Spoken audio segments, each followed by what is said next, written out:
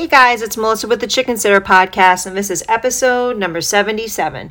You have arrived. Finding your prospective client's home for a meet and greet. Have you ever gone to a meet and greet and when you get there, the GPS says you have arrived, but there's nothing there? Or not even a meet and greet, it could be anything. That's happened to me before. I'm not sure what made me think of this today, but I was, kind of laughing to myself when I did think of it. And I said, what a great idea for a podcast. About 2 years ago, a nice gentleman had called me looking for services, and we set up a meet and greet on the phone. I got the address from him and confirmed it on the phone. And I hear his wife in the background say, no, it's not 111. The number of the house isn't 111, it's 113. So he says, oh, I'm sorry, it's 113, such and such street. Sorry about that. And I said, oh, no big deal. Get off the phone with him, plug it into the GPS, and everything looks good. A few days later, on my way there, and I did confirm I was coming to him, I am driving, and it says, you have arrived. But it was all woods. There was no house. So I'm like, okay.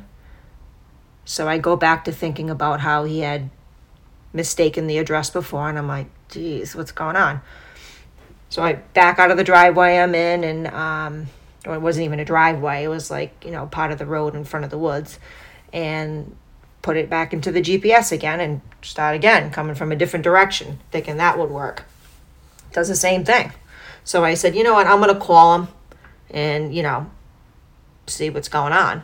No answer. I called the second number he had given me. No answer. Text him. No answer.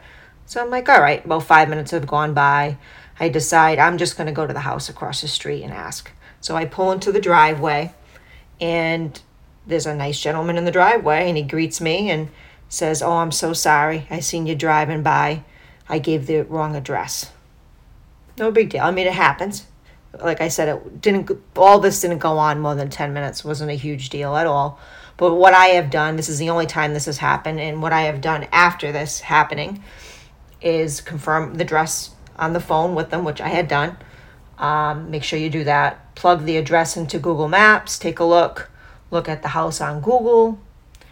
Just, take a look at the color of the house and make sure a house exists beforehand, and then confirm the day before with a phone call, text message, email, however you have contact with that client, and let them know you're coming and this is the address and yada yada yada, and everything looked good, we'll see you there, kind of thing, so they remember that you're coming and you're confirming the address once again.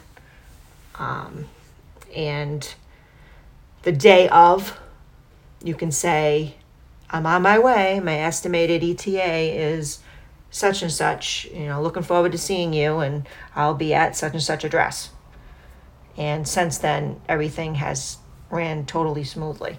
So, I don't think you can confirm too much or with the address or that you're coming the day before, the day of. Do both, whatever you have to do, and that helps. And you also want to get information. Usually they offer it up anyway, but you also want to get information such as what color is the house? Is it a house, an apartment, a condo? Where should you park? Which door to go to, etc.